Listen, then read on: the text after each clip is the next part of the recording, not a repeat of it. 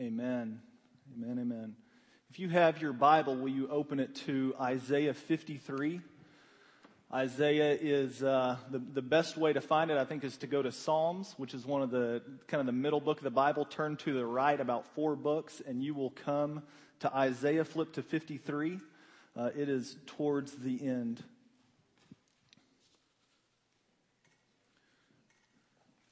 Do you remember the cross? Do you remember what Christ has done for you? Do you remember the blood that was shed for you? One of the things that I found is as a believer, as I continue to walk with the Lord, is that I feel like I'm walking and I'm maturing in my faith, but so many times I forget what Christ has done for me. One of the really cool things about Isaiah 53 is it is the most quoted chapter in the entire Old Testament. In the New Testament, it's quoted by Matthew, it's quoted by Jesus, it's quoted by Paul, it's quoted by Peter. All the big characters in the Bible, they go back and quote Isaiah 53. Isaiah 53 is one of the very first times where the gospel is presented. The gospel, if you're new to church or if you're not familiar with the gospel is the good news. The gospel is the good news that Jesus Christ is our salvation. He's our hope. Without Him, we have nothing. Without Him, we are hopeless. And as I've been thinking about Isaiah 53, and the Lord has just put that scripture on my heart, it is one of the most vivid pictures of the cross. It's one of the most vivid pictures of what Christ has done for us. And as I've been reading through it, just the imagery, I feel like I'm right there. And I feel like as I've been looking at all the people in the New Testament who kept coming back to Isaiah 53, one of the things that they're saying is, remember the cross. Remember Jesus. Remember what God did for you through His Son, Jesus. Tonight we're going to be taking the Lord's Supper. And Jesus, in Luke chapter 22, He says, do this in remembrance of me. What Jesus is saying is don't forget. Don't forget, and again, personally, and I think as I talk with many people, one of the things that I find out is they forget the cross. They forget Jesus. They forget the good news that they have in Him. It's not that they lose their salvation. It's not that the things of God are far from them. It's just they forget the essential, the number one thing. And tonight, that's what I believe God is calling us to do, is to go back and remember. As you walk through the Bible, one of the things that I found is there's no verse that says, don't forget. One of the things you have to do is remember. There's nowhere that says that. It's just all throughout the passages it says, remember. Remember the Lord. Remember His works. Remember where He brought you from. Remember what He's done for you. And just to walk through that and to drive it home, I printed out, actually, the word remember in the Bible is used about 245 times. And about 100 of the 245 times actually say, remember God. Remember God, remember His works. And so I typed out about 10 of them, and just to read it, say, remember, remember, remember. Deuteronomy 4:9 says, only be careful and watch yourselves closely so that you do not forget the things your eyes have seen or let them fade from your heart as long as you live. Teach them to your children and to their children after them. Remember the day you stood before the Lord your God. Deuteronomy 5:15 says, remember that you were slaves in Egypt and that the Lord your God brought you out of there with a mighty hand and an outstretched arm. Deuteronomy 7:18, be not afraid, but do not be afraid of them. Remember well what the Lord your God did to Pharaoh and to all of Egypt. Deuteronomy 8:2, remember how the Lord your God led you all the way in the wilderness these 40 years. Deuteronomy 8:18, but remember the Lord your God, for it is He who gives you the ability to produce wealth and so confirms His covenant which He swore to your ancestors as it is today. Deuteronomy 11, 1 through 7. Love the Lord your God and keep His requirements, His decrees, His laws, His commands always. Remember today that your children were not the ones who saw and experienced the discipline of the Lord your God. Joshua 23 verse 4, remember how the Lord has allotted as an inheritance for your tribes all the lands of the nations that remain. David says in 1 Chronicles 16:12, remember the wonders he has done, his miracles and the judgments he has pronounced. Nehemiah 4:14, as he is rebuilding the wall of Jerusalem and opposition is coming against him and people are saying, we're going to tear down the wall that you're rebuilding. Here's what Nehemiah says to the people. After I looked things over, I stood up and said to the nobles, the officials, and the rest of the people, don't be afraid of them. Remember the Lord who is great and awesome. Job 36:14, remember to extol his work, which people have praised in song. Psalm 119:52, David says, I remember, Lord, your ancient laws, and I find comfort in them. Ecclesiastes 12:1, remember your Creator in the days of your youth. Jeremiah 51:50, remember the Lord in a distant land and call to mind Jerusalem. Jesus says to his disciples, do you not understand? Do you not remember the loaves for the 5,000 and how many baskets you gathered? John 15:20, remember what I told you is what Jesus says to his disciples. And then Luke 22:19, in the Lord's Supper, he says, and he took the bread, gave thanks, and broke it, and gave it to them, saying, this is my body given for you. Do this in what? In remembrance of me. 100 times in the scriptures, I just read from Deuteronomy all the way until the Gospel of John. They say, remember. Remember what God has done for you. Remember. And then I look at Isaiah 53, the most quoted scripture in the most quoted chapter from the Old Testament in the New Testament. Jesus saying, remember the cross. One of the things that I've found, and as I've studied the Word and as I've listened to men speak, that the gospel, the good news of Jesus Christ, is not only essential to coming to know the Lord. The gospel one is essential for our justification, for standing before God and saying, God, I know you. I trust in Jesus as my sacrifice. The gospel is essential towards our sanctification in God. Understanding the gospel, remembering the cross, remembering who Jesus is, it is essential towards going forward in your faith. I talk with men on a regular basis who've struggled with porn for years and years and years. And when I ask them, I sit down, I said, tell me who you are in Christ. Tell me right now, how does Jesus view you right now? And they go, man, as a loser, as a guy who can't figure it out, as a guy who can't. And you know what the Bible says in 2 Corinthians 5:21, it says, for our sake, and it's one of the only times in the Bible that this is said, for our sake. Most of the time God says, for my name's sake, for the sake of my name. But this verse starts out, it says, for our sake, meaning for people, for us. For our sake, God made Jesus, who knew no sin, to be sin for us, that in him we might become what? The righteousness of God. When we understand the cross, when we understand the good news, when we remember, we can walk forward in our faith. It is the starting point for every single area in our life. Isaiah 53, starting in verse 1. If you have it, the very first time, and I just want to walk through this real fast.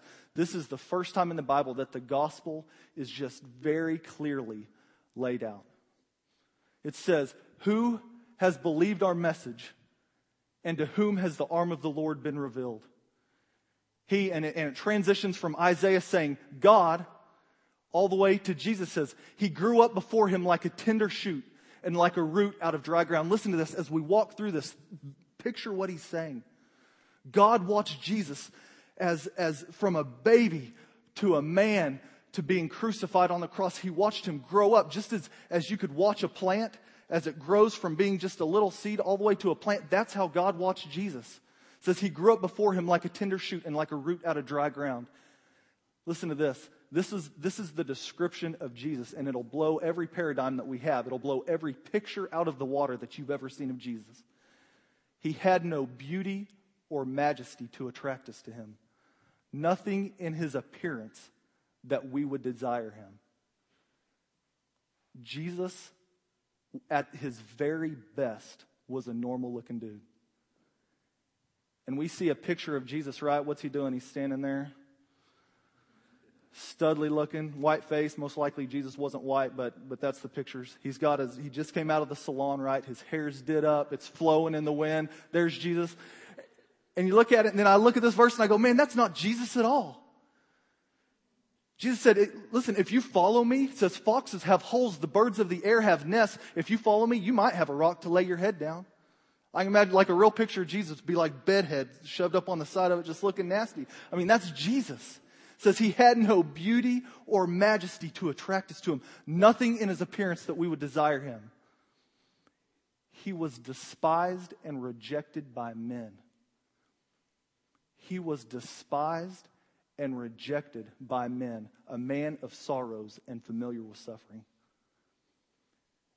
If you look at the original context of this verse, when it says he was a man familiar with suffering, a man of sorrows and familiar with suffering, it actually talks about a relationship that Jesus had with sorrows and suffering. It wasn't just, every once in a while he was sorrowful. It was actually a relationship that he had. He understood sorrows and suffering in a way that he knew it personally. Like one from whom men hide their faces, he was despised and we esteemed him not. Surely he took up our infirmities and carried our sorrows. Yet we considered him stricken by God, smitten by him, and afflicted.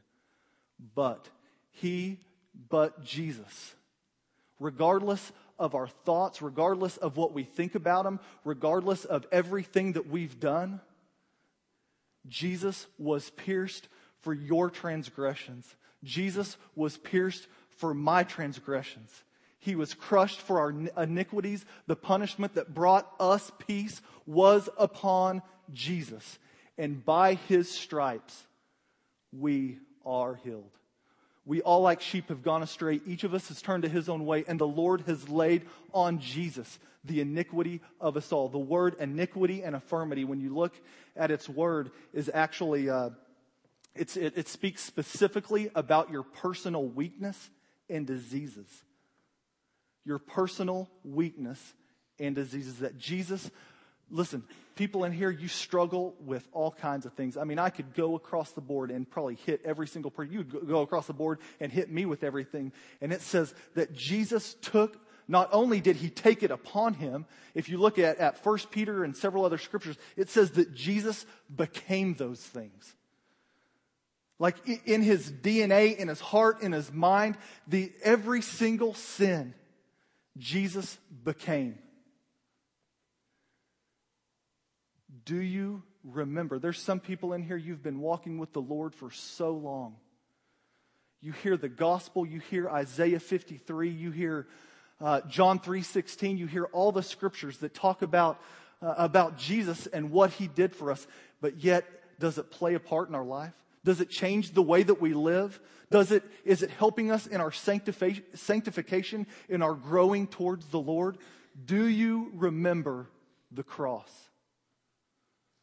Do you remember what Christ has done for you? I want to just really recommend going back and looking at Isaiah 53. It is the clearest picture in my mind. It starts out with God. The very first verse starts out with God, that he is our creator. When it talks about the arm of the Lord, the arm of the Lord actually refers to God in action. Anytime you see the arm of the Lord, anytime you see God's right hand, it talks about God in action. And then it moves all the way to Jesus, to man. That even though we saw God, and this is what Romans 1 through Romans 3, if you want the New Testament version of the gospel, is that there is God a creator. That all of creation testifies that there is a God. And yet what we did is that we have traded the worship of God, the creator, for the things that we've created ourselves. We have traded the worship of God for things that we have made ourselves. That's called sin. And because of our sin, God had to do this. God has to, because he is just and holy, he has to punish us for that sin. But not only does he have to punish us, the really cool thing is that he chose to absorb the punishment himself by sending Jesus Christ as the perfect, spotless lamb, the man who lived a perfect, holy life, and he took our place for that. And there is one thing you have to do. in order to receive that, in order for God to see us as righteousness. It's called faith. It's called faith. It says, Jesus, our God, I believe that you sent Jesus for me in place of my punishment, in place of the wrath that I, Pete Finfrock, deserve for everything that I've done. And God knows the list is about this stinking high. And it is through faith that God says, you are righteous in my eyes. That's the gospel. That's the good news. And so many times we forget it. Do you remember the cross? Personally, do you remember it? Do you remember what Christ has done for you? You know, one of the things that, again, just kind of what I said earlier, is that the further that I walk forward in this Christian life, the more that I really forget the cross. Like I grow forward, I mature in my faith, but so many times I forget exactly what took place for that. And to put it in relation in a very practical sense, I kind of compare it to my marriage. For those of you who don't know, this is my wife, Emily. She is, in my mind, the most amazing woman in the world. I'd put her up against anyone. And, you know, being married, one of the things that I've noticed is that you really take for granted a lot of the things that your spouse does for you. I see Emily every day. She does things for me. I do things for her. But it's there's not a sense of gratefulness. There's not this I don't really take time to set aside and go, man, just this is who Emily is to me. One of the things that Emily and I have actually been doing here here real recently is, for those of you who don't know, Emily and I are going through the adoption process.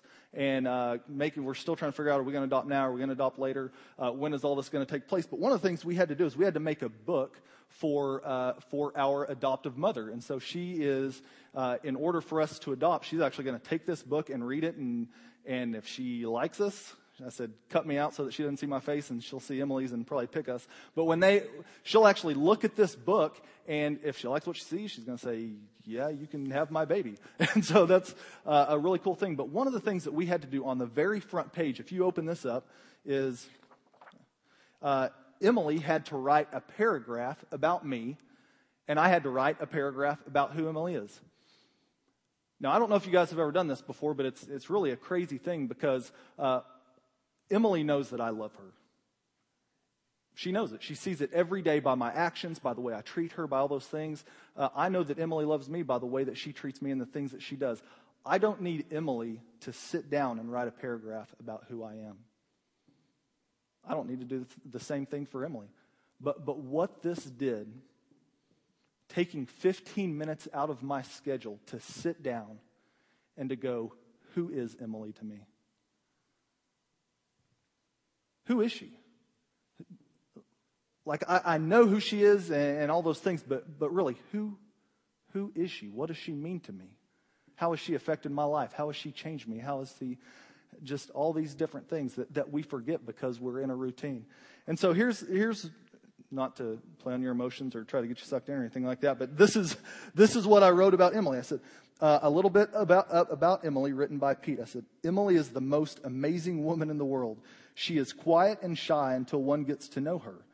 Once she feels comfortable around you, she is quite bubbly. I don't even know where I came up with that word. Her smile is one that will light up a room. Her convictions run deep, and her love for the things of God determines her steps. She is gifted with compassion and love for the hurting. Her natural instincts are to nurture and love children in a way that only a mother can. Emily is a pillar in my life, and I am blessed beyond words to have her as my wife. All the women, all the men are like, shut up, dude. Get it over with. Here's my point in all that. Emily knows how I feel about her. I kind of know how I feel about Emily. It took 15 minutes of my life to pull away by myself, to sit down and go, what do I remember about her? How important is she to me? And when I did that, her value and the way that I felt about her and just everything about my relationship with Emily went to a totally different level. By what? By sitting down and remembering who my wife is to me. One of the things that I want to do, and just to tie this back into where we're going, is in every person, if you have a worship guide, there should be an index card in there. And I want to go back to remembering the cross, remembering Christ, remembering the gospel. There's not one? Okay, that's fine. You can write it on the back since I didn't have sermon notes. One of the things that I want for us to do is, and it touched me in such a deep and personal way that when I sat down and I remembered who my wife was, it did something that I don't think anything else can do.